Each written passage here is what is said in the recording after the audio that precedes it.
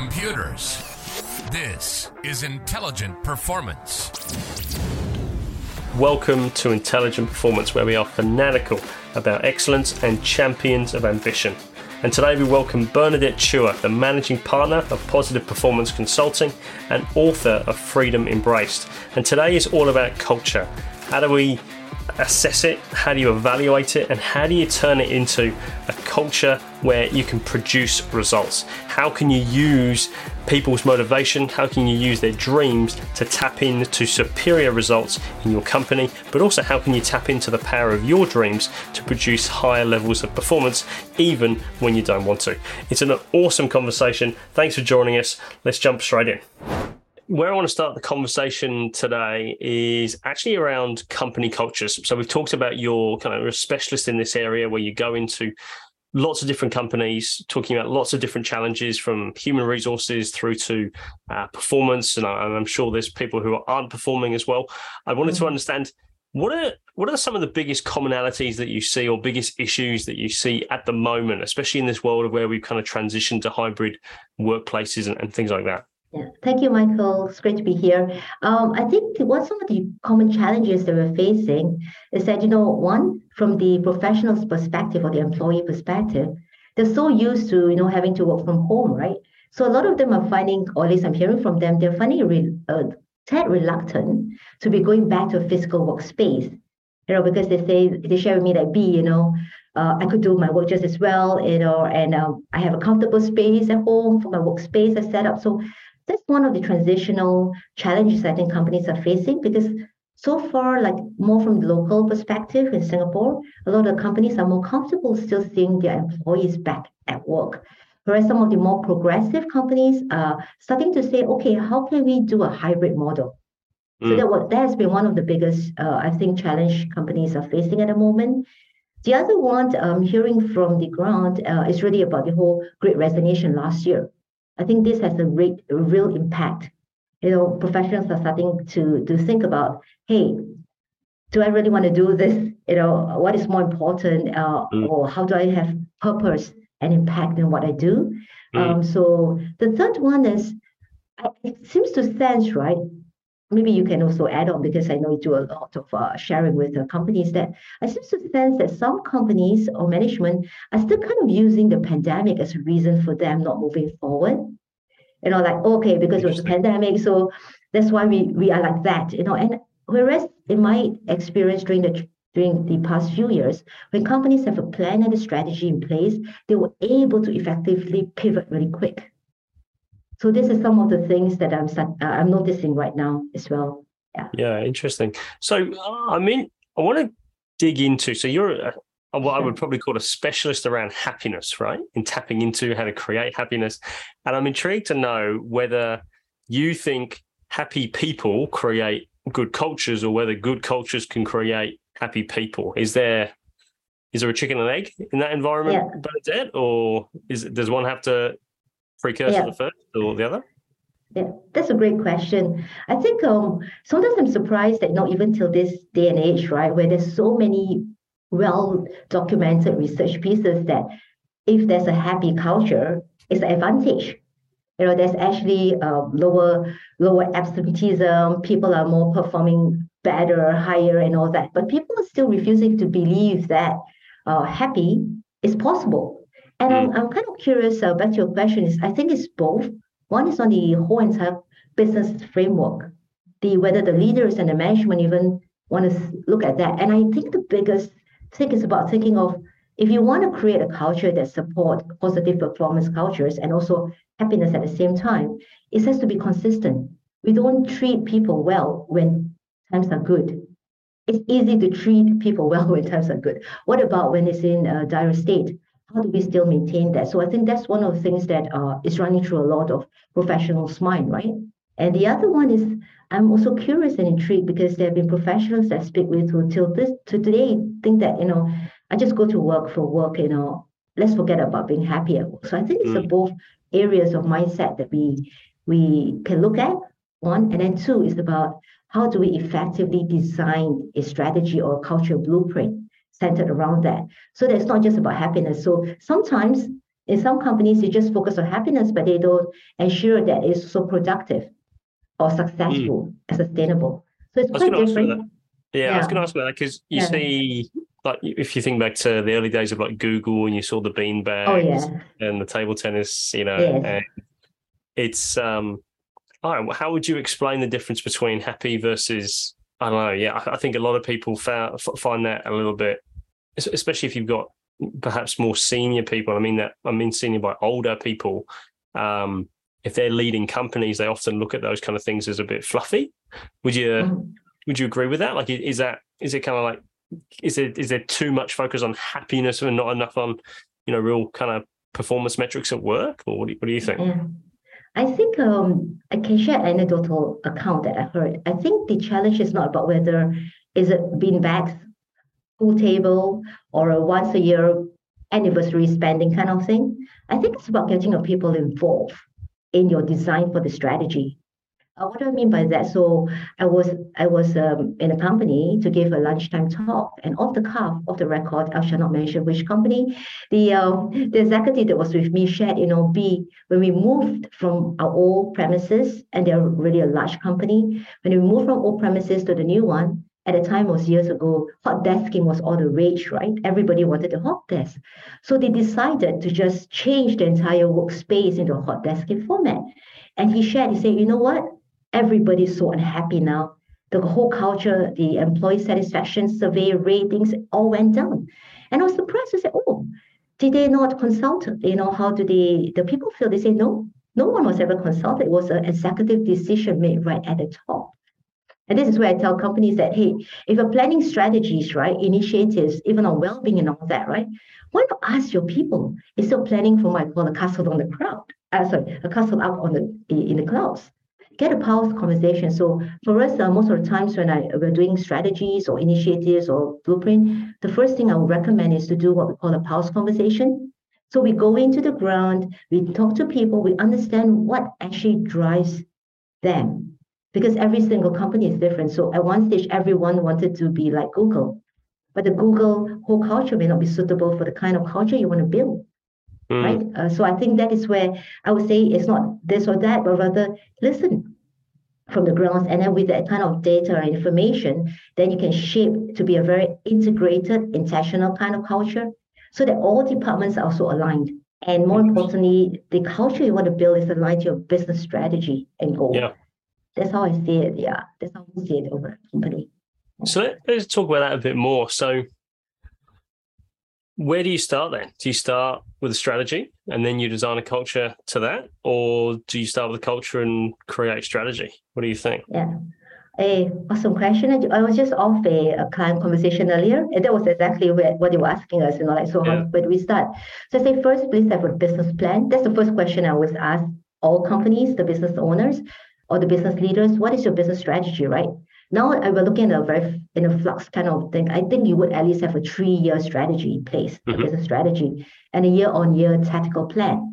Now with the strategy, then you have a compass or a direction of where to go. Then I would suggest then we can do what we term as a business culture blueprint, where we go and very intentionally integrate all of the initiatives related, for example, processes and procedure, team and management, leadership and management and strategic framework, to then build that kind of culture that you want. Yeah. And then the third would then be all your other processes and looking at what else you need. So I think these two pieces is quite essential, so that you have a very sustainable kind of work, and not depending on when times are good, we treat our people well. When times are not good, there are no more human beings. I mean, I don't want to go into it, but with the recent all of the layoffs and everything, right? You can do it in a very humane way, treating a person as human person, or you can do it in a very business profitability only kind of way. Yeah. Yeah, Does for that sure. make sense? What do you think, Michael? Does it make sense? Yeah, no, I think it does. I think it's I'm just thinking about, companies at the moment, they've gone through COVID. A lot of them have really embraced the change, which they've kind of been confronted with. I know some of the companies I work with, like they've been, really stepped into this hybrid working style, and they just do events now on a monthly basis to bring the team together, and it's very social. From my experience, I kind of like find that a bit strange. It's like, oh, I'm socializing so heavily with, and the office is becoming like a social place, which I think for people who've grown up in a culture where it was very business, you come to the office for business, and now for it to transition to where it's a place of almost like a social interaction, that I think that's quite interesting to see. And I think that can be quite a bit unnerving for some people. But I want to just touch on, so when we were talking before, you were talking about the difference between a high performance culture versus a positive performance culture. So I'm interested to know, like, how would you see they're different, and how would you differentiate those kind of two things? Yeah. Well, this was just based on observation. I mean, the high performance culture has been a term that's been used for a while now. The challenge is that depending on people's understanding of that term, right? Sometimes they go like, okay, so that group is a high performer because 1 year, 2 year, they achieve this, but they may not necessarily be promoting a positive culture. So they are a high performer, but the attitude may be one of an individual staff, for example. Rather than one that's aligned, say, for example, collaborative or co-creation kind of mindset. So in positive performance, we look at two things: positive in terms of the attitude, the behavior, and all those things that you want aligned to your company's values and your company's kind of a long-term kind of sustainable, successful kind of positive culture. Then the other, we look at the performance. So it's whereas some companies, right, think like, okay, we must, our employees must be happy and everything, and then they feel really bad when their employees are not performing, and yet they refuse to tell their employee. And I think that's not actually useful as well. So the performance needs to come in as well, in the sense that, hey, if you are engaged for this work, right, let's perform it, let's value create, right? And then we talk about so your positive kind of behavior in terms of your attitude, how are you working as a team, things like that. Yeah. So that's how we kind of like work on that. So how do you, because performance is an interesting word, right? So obviously podcast is called Intelligent Performance. We would call ourselves fanatical about excellence in human endeavor. And but the tricky thing about performance, right, is often you have to confront where you suck or where you made a mistake or something. You have to be looking for continuous improvement. So, and often in a company context, that means challenging people, saying, Bernadette, that report you did, not that great. Really need you to next time you do it, I need you to do X, Y, Z. So how do you create a culture and one of where they've got that safety to focus on that ambition to act? Because it's without that's what I find it becomes it's almost impossible to access higher levels of performance, right? Would that be your expertise or kind of perspective too? Absolutely. So using that example, a lot of managers would typically just say what you said. So we have for example, we have a program called Coaching for Performance, in which we suggest and recommend to managers and leaders inspiring way, how do you give feedback, but rather what we call feed forward in a very positive way. So for example, instead of saying, hey, that report is terrible, how can you do it better, right? I don't think that's very motivating. I might say, hey, Michael, look at the report. Here are 3 suggestions that I think could further enhance it. What do you think? So it becomes a very, very engaging developmental kind of conversation than perceived as a criticizing kind of conversation. So these are little things that we could do a differentiation on. But that's one level. The other one is really about the policies. How does your company support growth, right? And what does growth mean? It doesn't mean people don't make mistakes. But it means how do we embrace, that's why I love Carol Dweck's work on growth mindedness. Some companies that imprinted that in as a learning culture, right? So when we make a mistake, are we open enough to share about it? How can we all learn from it? So an example in one company that we were consulting with, they're a very awesome PR agency. They've expanded from a local company to across the region. And so one of the things when we sat into the team meetings, a lot of juniors were afraid to share, especially maybe, the reality is sometimes we'll lose accounts, sometimes we have accounts, right? But it was changed and shaped in a way that, okay, this is the highlight. What have we worked well? So every department share about what well, so that every single department can learn from one another, right? And then we went to what we call lowlights, where, okay, we have made one mistake in this, what can we learn from it? It became a learning moment. And I found that there was such a great shift because even the juniors were encouraged that there was a psychological safety to share. They're not being shamed. They're not being criticized, but rather it is a reality. We all learn from it. And I think this is all stage out. Like there's so many things we can do to support that in the way managers communicate, in the way, for example, we even redesigned the onboarding program. So when every single new employee come in, they're already gear up for the kind of attitude, the kind of mindset that's aligned. So nobody feels out of place, and I think that's how they support it, yeah. Does that answer some of the things the I thought that think you're so. having in mind? Yeah. Yeah, it does. I guess I'm interested to understand how you would navigate, because I'm sure there might be people listening who go, yeah, it's all fair and well, but we've got to get things happening, right? And I wonder if, like in Australia in particular, we see some major demographic shifts changing at the moment. Sure. We've got a whole bunch of baby boomers. They're all starting to leave en masse, right? They're retiring.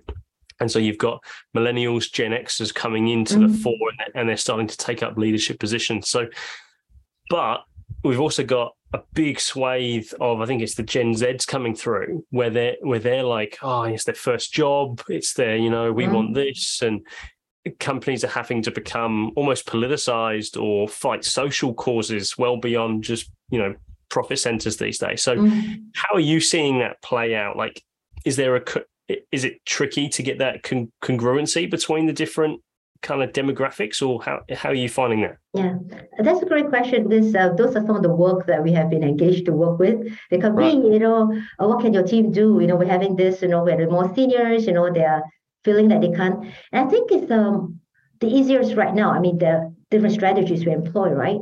But one of the things I felt is this labeling thing.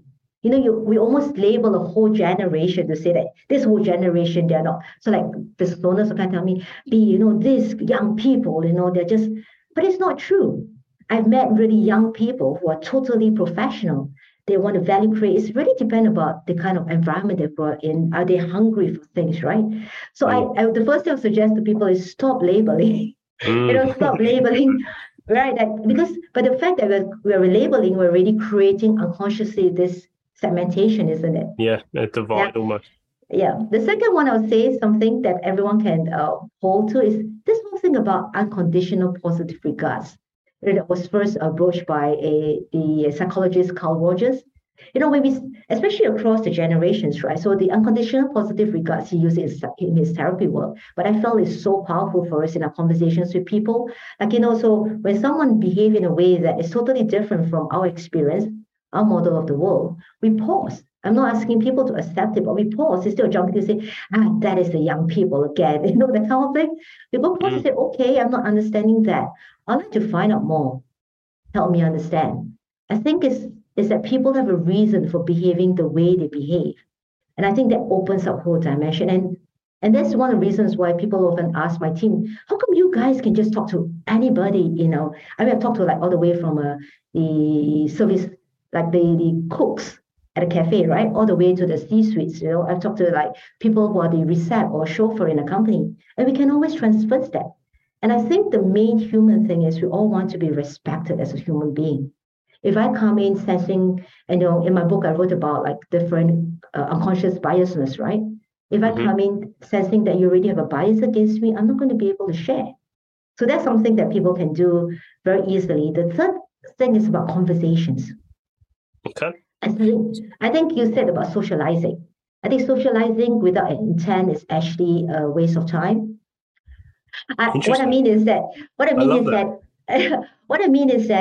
that's why I came up with this whole blueprint thing, so that everything is integrated and intentional. So if you want to hold a socializing, we need to recognize that you have introverts there, you have extroverted there, you have people who learn visually, kinesthetically, or auditory. How do a professional, whether is it under the welfare department or the HR department, how do you get all of this into space, right? How do you create a safe space for people to socialize in a nice way? And open conversation. So I think all this has to be thought of. So don't just throw initiative because it's the in-trend thing to do. I think we be very more strategic and intentional in the way we build it, and yet people have a very good time. So I like conversations. I can talk about experiences where we just had conversations. Like, can I just share one example? in a company. Of course. Yeah. So in one company, they didn't particularly like this finance manager or director because in their perception, all the managers and the team felt like she was always on the side of the company, never on their side. She's always asking like, okay, Michael, why are you taking this? Why are you asking for extra money in that kind of thing? They all didn't like her, Sounds right? like a good finance manager. Yeah, exactly, but they didn't recognize that, right? So I went in, and then in one of the conversations, all the leadership with all of them there, the simple conversation starter which we designed was I asked them about values. I say, tell me, when you come to work, right, what are 3 top values that are important for you? So everybody had to share. So she was the last to share. The first thing she said was profitability of the company. So everybody went, you could almost hear like the smoke, right? Oh, there she goes again. So I asked the next question. I said, why is profitability of the company important for you? And she said this, Michael, she said, so that all of my colleagues will have their job. That was absolutely, you could almost see like, oh my goodness, we kind of like misunderstood her, and so weeks after that, they smiled at her a lot more. And I think it's because nobody ever designed such kind of meaningful questions, isn't it? As part of a, and I tell sales team, right, they're the most driven, right? I always tell sales teams, I know you want performance, you want excellence, but treat them as a human being, right? Can you not design your sales meeting with conversation starters, energizing starters that regain that, right? What is one great experience you had from a client last week? Or what is one difficult, challenging moment you had with a client last week? How can we support one another? Starting off that rather than saying, okay, what's your sales figure last week, Michael? Yeah. That just gets people there. So I always say positive performance culture start with all of these small things. And a lot of things doesn't need budget. So companies always say, yeah, we will do that with a budget, but it doesn't, right? Conversation, yeah. That's really interesting. So I think what I'm hearing and what you're saying is that it really comes down to, well, what you're really good at, by the sounds of Bernadette, is actually that first of all, that ability to talk to anyone, which I envy from you. I certainly find that kind of like quite a scary prospect, speaking to everyone. And so, but it sounds like, so you talk about in your book, freedom embraced, where it's about providing freedom to everyone effectively in their own way, by the sounds of things. And so it sounds like you're able to kind of dance between those different things and find the commonality. Would that be right?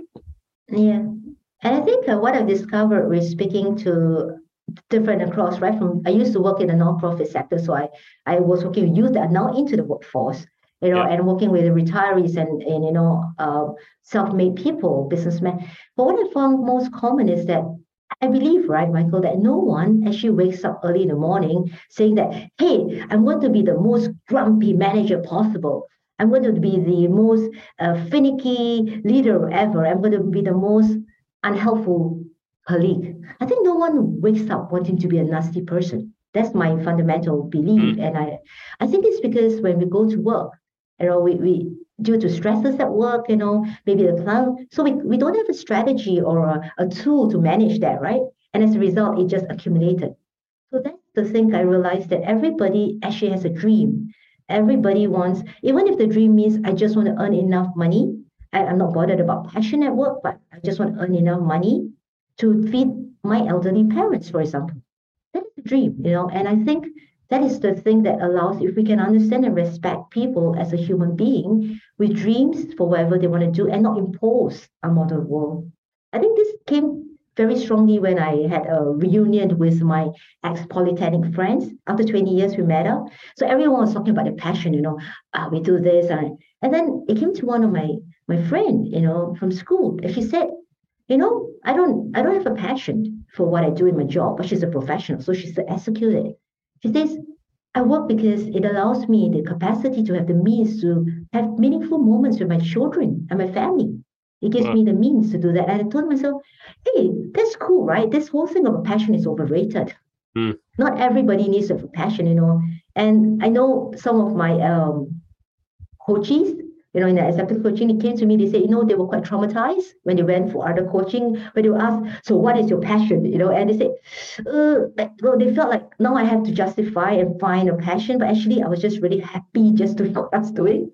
And that is fine too. I think this whole thing about transversing is respecting that all of us are different. But fundamentally, we all want to be respected as a human being, even the cleaner on the street, and we all have dreams. Mm. It's just that my dream may be different from yours. And the thing is this whole thing about respect. And I think that will easily allow you to cross across all levels to speak to anyone. Yeah. Interesting. So I think, at least from the takeaway I'm hearing from there, is really as a leader in an organization, or if you're trying to lead or trying to get people to come together, as it were, it's actually about understanding, by the sounds of things, understanding Yes. first and taking an interest, and then trying to weave different dreams together in a kind of compatible way, and providing a space for that in a company environment. Is that right? Yes. And then also role modeling and respecting, especially as a leader. So Yeah, I right. remember about 2 years ago, we were working with a construction company in our sector. So in Singapore, the construction sector has been a bit besmirched in the sense that, some employers don't treat their workers right. So in one company we were designing, the managing director was fantastic. We had an event where he went down to every single of his workers, 200 over employees, and shook their hand and told them, "Thank you for being here. Thank you for leaving your family to come and work with us. Thank you. I appreciate you." And some of them were crying and all that. And I thought, wow, this is what it means to be a leader, isn't it? Where Mm. you can get down and respect every single one. It doesn't matter where you're at. And because I share with him, I say, for some of the workers, right, you're almost like the president of my country. To them to be able to have that one-to-one moment with you is so precious Mm. in a sense. Yeah. So I think it's that humanness. Yeah. What do you think? I think it's absolutely critical, and also really hard to do on a practical basis, Yeah. And I think it can be really tricky when leaders have pressure on them commercially. And Of then course. it's even harder actually if you're a middle manager, where maybe leadership is just part of what you do rather than Yes. the whole gig. And I think that Yes. that has complications. But I think, look, the theory of it is sound. I think just the application is always tricky. And I think creating cultures in businesses where that's the norm, or that there's room for that, I think that's really, really amazing. So I actually want to finish, Bernadette, with one last question. Sure. Is like, why are you so passionate about this? Because there's lots of things to be. You exude passion. What was it? Where did the kind of the penny drop for you? Where did you what kind of had you go, oh man, this is it for me, or this is where I really want to focus? Yeah, that's a great question. I think when I first started out, I've always wanted to make a positive difference. I think we are meant to be able to achieve our dreams and also to be able to flourish and also to support one another. So I think in the later years right now, the penny dropped in the sense that I realized that I have the capacity to speak to leaders. So in a way, we can shape the whole entire change, right? Because a lot of the one-to-one coaching that I used to do maybe 5 years ago, when I look back, the greatest stressor was always work. All of my coaches, they were so stressed with work that when they leave their work, they felt there was no more energy left to be a great mother, a great father, a great brother, sister, son, daughter, and to communicate the community, to contribute to the community. So I thought, okay, what can I do to support that shift in the system? And I think that's one of the areas why I keep going in to talk to leaders. I also want to hear from the ground because there's no use to just blend with the leaders without invitation from the ground. I think the greatest thing is that if we all maybe this quote that I saw, a few years ago, where it says by Charles, I think Bukowski, he says, a free soul is rare, but when you meet a free soul because you feel really, really good when you're around them. And so when I first came across the quote, I then challenged myself to how can I consistently be a free soul? I know that I am free so people feel happy, but consistency, right? Whether I'm in a bad mood or everything, I can be consistent. But last year, or rather the year before when I was starting to write the new book, I challenged that quote. I said to myself, why must the free soul be rare? Why couldn't we amplify goodness and have more people feeling really good about who they are, how they can value and contribute at work, and then how can they go back and still be all of the other roles? And I think that's what's challenging me now to move forward with that passion, to allow people to feel that, to have the strategy so that they can consistently be able to evoke and amplify goodness around them, and even within themselves as well. Yeah, awesome. What an amazing answer, Bernadette. And I think a super worthwhile course. And I implore, if you're listening to this, Freedom Embrace, which Bernadette, you launched on Friday, sounds like it's a super practical. Essentially, it's like a handbook for accessing freedom with loads of different resources which you can use by the sounds of things personally, but also at work and also in your family. So it sounds super, super helpful. And Bernadette, with that, I'm afraid we'll have to draw it to a close, but thank you so much for your time. Well, thank you, Michael. Yeah. We really appreciate you sharing your expertise and insight, especially around culture. I think in this hybrid working world, culture is really tricky. And I think how we built culture previously was kind of like it happened by accident, whereas these days I think requires a lot more intentionality. So I think it's a topic which a lot of people are thinking about. So thank you. Thank you, and thank you all for listening in. My pleasure.